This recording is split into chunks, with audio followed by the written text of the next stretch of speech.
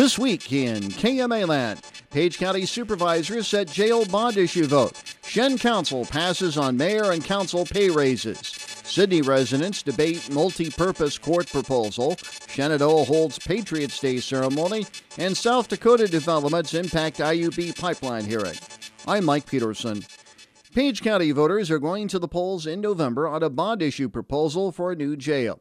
At its regular meeting Thursday night, the Page County Board of Supervisors unanimously approved a resolution for a referendum on the November 7th general election ballot for a bond issue not to exceed $16.7 million.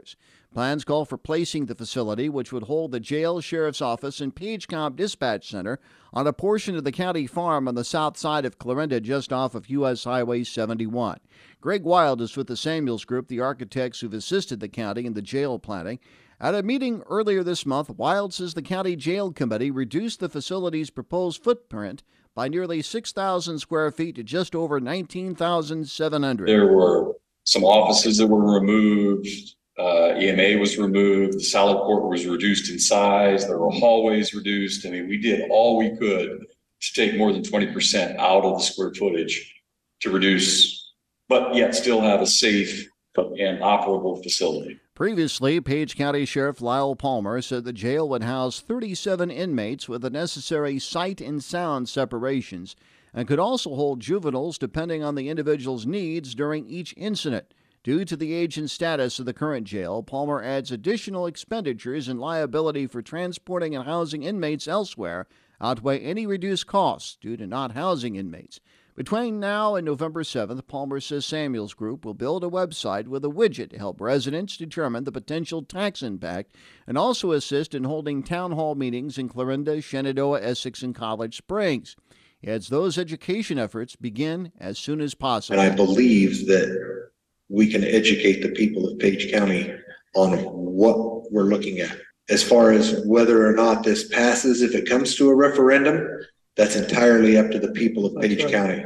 We will do the best we can to educate them on why we need this, what we need in this, and what it's going to cost them off of their parcels, their tax, what the property they own.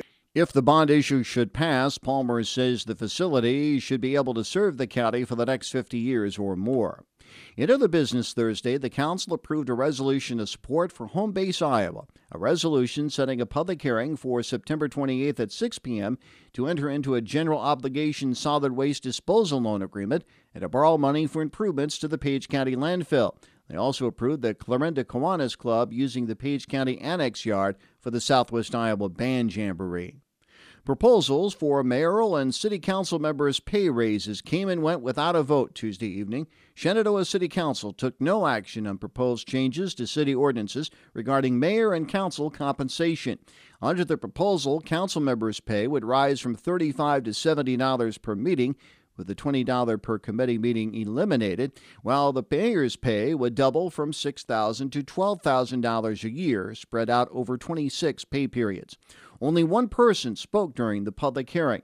Stating objections to the proposal, Jim Martin presented information showing Shenandoah's current and proposed mayor and council compensation were higher than other communities equal or bigger in population, including Atlantic, Clarinda, Glenwood, Harlan, Nebraska City, and Red Oak. Martin chastised Mayor Roger McQueen and council members for even considering the proposal, saying it was out of line. I appreciate all the hours and the time that you put in and are away from the comforts of your home and all. As you can see, all the different salaries there that I just listed.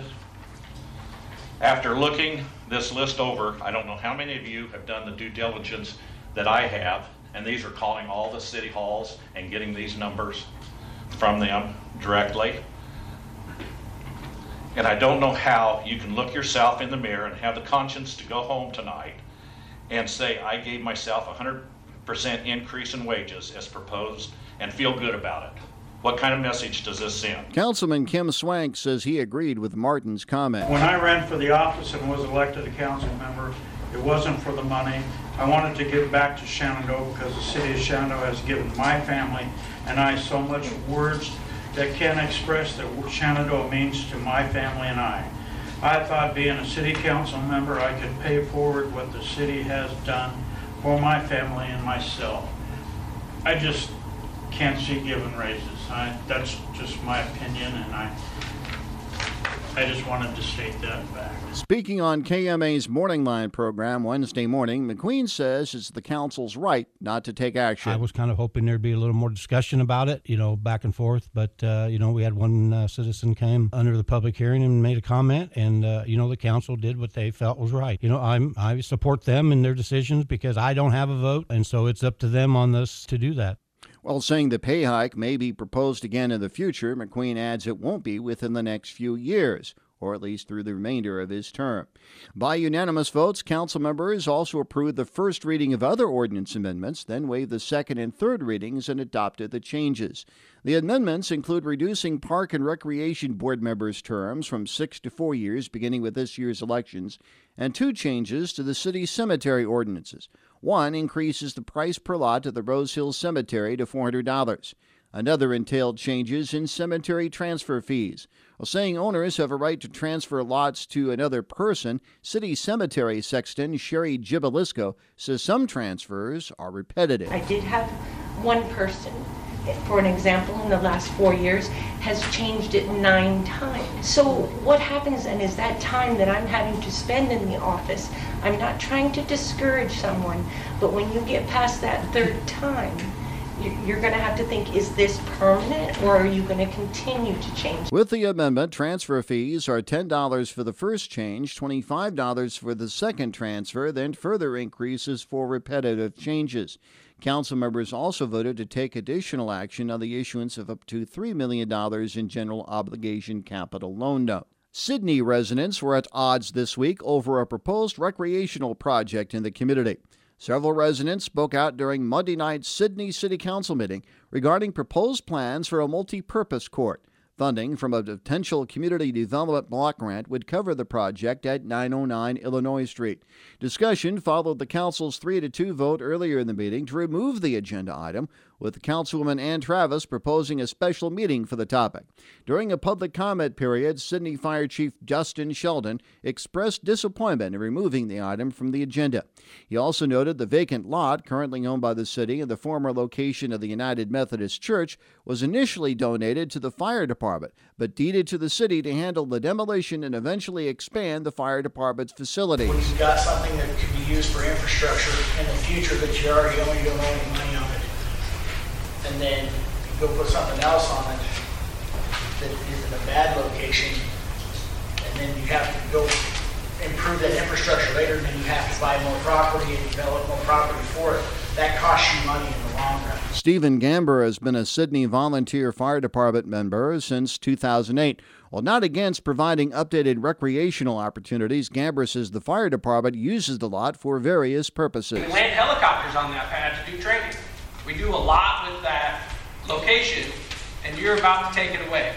Do you know that during a high school football game, if we had a major incident and needed mass response, the closest you're going to get to the fire department is probably going to be on the square, the park, for first responders. You're about to take away any possibility of training, parking, or any basic function of the fire department by putting a sports complex there. Gamber feels the proposal would be better suited for the city park. Kayla Clark is with the Sidney Park Board. Clark says the property is in the most readily accessible portion of town due to income guidelines for the Iowa Economic Development Authority grant. Saying they have a shovel-ready plan, Clark says the lot has been vacant for nearly a decade, but they are just now receiving pushback on their proposal. I've even heard that these people say from my own ears that they would rather see this lot sit empty for another 8 years than see it turned into a multi-sport court. There are currently no other formal development plans or actions for this property. Are we willing to risk losing a chance for a $1.7 million grant for this community because we can't come to an agreement and see eye to eye? Sidney resident Tracy Levitt feels projects like the proposed court could snowball into more significant economic development. Drew LeMaster, a former council member and former member of the Fire Department Building Committee, says it's time for the city to find use for vacant lots, including the one on Illinois, even if it's not used to expand the fire department, as there's been talks of expanding the fire department to the north rather than across the street. No action was taken by the council at that meeting. Monday marked the 22nd anniversary of another day of infamy in American history.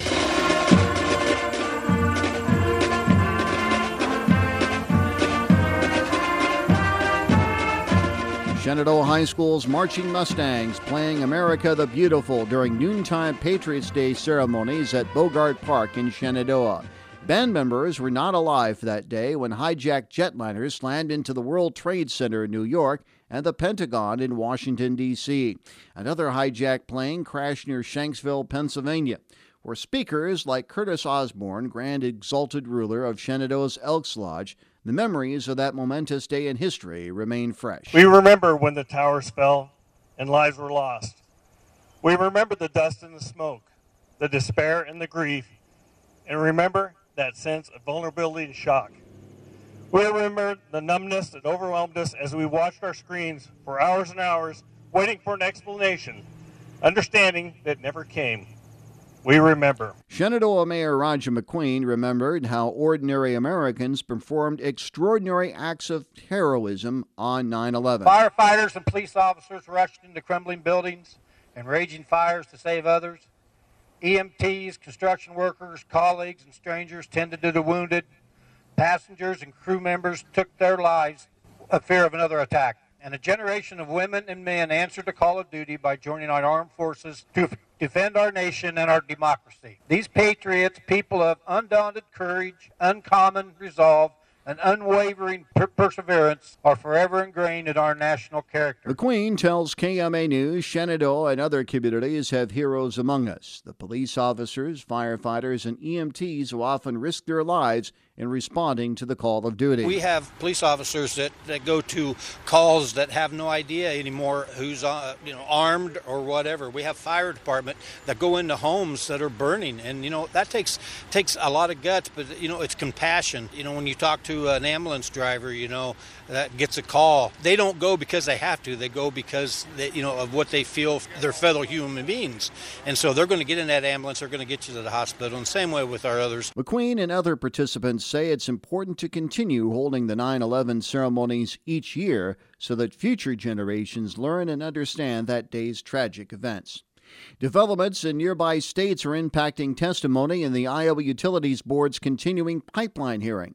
Mike O'Rourke, Vice President of Land and Rights of Way with Summit Carbon Solutions, was among company officials taking the witness stand at the IUB's evidentiary hearing concerning Summit's permit application for the proposed Midwest Express CO2 pipeline. Storm Lake Attorney John Murray represents landowners opposed to constructing the pipeline through a 700-mile path across western Iowa. During cross-examination Tuesday morning, Murray quizzed Rory about the South Dakota Public Utility Commission's rejection Monday of a similar application for the project. We know that not only has North Dakota denied this permit, but now we learned over the weekend, or at least yesterday, that South Dakota has not granted its permit to Summit, correct? Not yet, yes. And you can affirm that denial occurred yesterday, correct? It's my understanding. Murray asked Rory how the company knows the South Dakota Commission will eventually approve Summit's application. Well, we know what type of traction we've made in South Dakota. We understand the rules tied to that, and we're confident in our ability to obtain a permit in South Dakota. As far as what we know, I don't know that there's any guarantee. So isn't it possible South Dakota will not grant Summit a permit? Isn't that a possibility? I don't like to think that way, but I guess it's a possibility. Rory acknowledged there's no guarantee North Dakota's PSC will okay the company's amended application. Summit plans to construct pipelines channeling carbon dioxide from participating ethanol plants, including Shenandoah's Green Plains plant, to an underground carbon sequestration unit in North Dakota.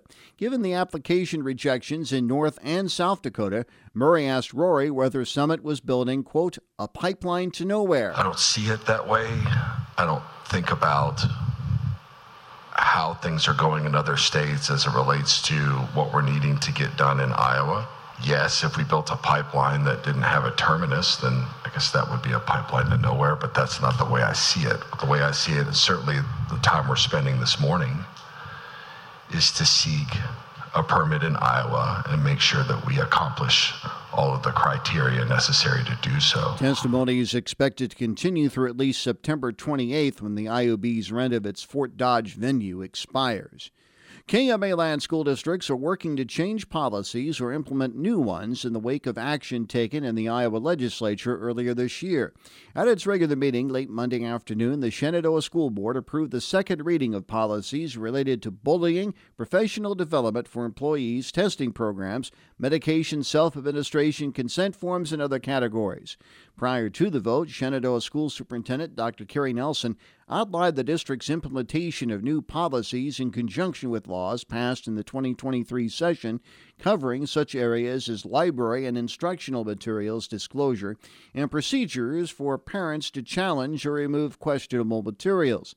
Nelson discussed the process of adapting the district's policies on KMA's Morning Line program Tuesday morning. We have been spending a pretty large amount of time looking at what the new code requirements are, crafting policies, looking at what the Iowa School Board Association has put out for recommended policies, and studying those as a board. Nelson says the district is working to list library materials on the district's website. Currently, our entire library is posted online. It has been for several years, and people can go in and see what's in the library and at the K-8 building and at the 912 level. And so I was showing them on the website where that is and what that looks like. While saying the district has yet to receive challenges to library or course materials, the superintendent says it's up to instructors to use good judgment on the materials put before students. Also this week, 2 new old faces joined the Shenandoah School District. At a short special electronic meeting Wednesday afternoon, the board approved the contract of Lindsay Roberts as May Mentoring Coordinator. A Farragut native, Roberts comes to Shenandoah from South Dakota. Shenandoah School Superintendent Dr. Carrie Nelson told KMA News Roberts brings a passion for mentoring to the table. She has a lot of energy and passion about mentoring, has been involved in foster care mentoring programs and then some adult education programs as well, and has a lot of belief and passion about working with youth that I think will help carry the tradition of May mentoring forward in a positive direction. Robert succeeds Kim Leinecker, who served as the program's coordinator since its inception 23 years ago. Board members also approved the contract of Brian Manley as the district's new food service director. Clarinda officials want to wait a couple more weeks before deciding whether to allow veterans banners to hang on the Clarinda Boulevard. Colleen Strong, representing the Veterans Banners program in Clarinda, asked the Clarinda City Council Wednesday night for permission to fly veterans banners on the light poles along Clarinda Boulevard, encompassing 18th Street, Willow Street, Lincoln Street, and 13th Street from Memorial Day through Veterans Day. Strong says families or loved ones could purchase a 2-foot by 3-foot banner to display a picture of the veteran, their branch of service, and any special designation. We have estimates of approximately $75, which would include the brackets for hanging. We want to keep the costs as low as possible so that they will be affordable.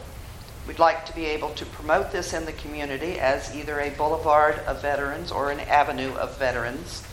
It would not be only for deceased personnel, but should include any service member. A veteran is a veteran. While saying he supports the idea of hanging banners to honor area veterans, Clarinda Mayor Craig Hill expressed concerns over using the lampposts on the boulevard due to their historical significance. The lights and the boulevard itself, it's part of our history.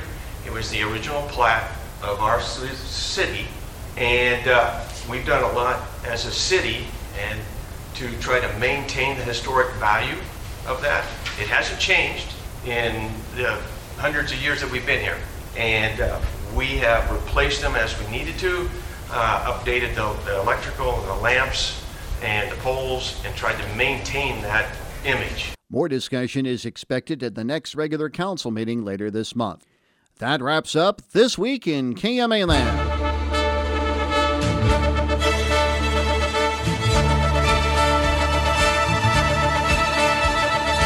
Be listening each week at this time for This Week in KMAland.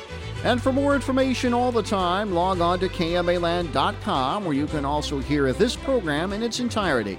For the entire KMA News team, this is Mike Peterson. Thanks for joining us. Have a great weekend.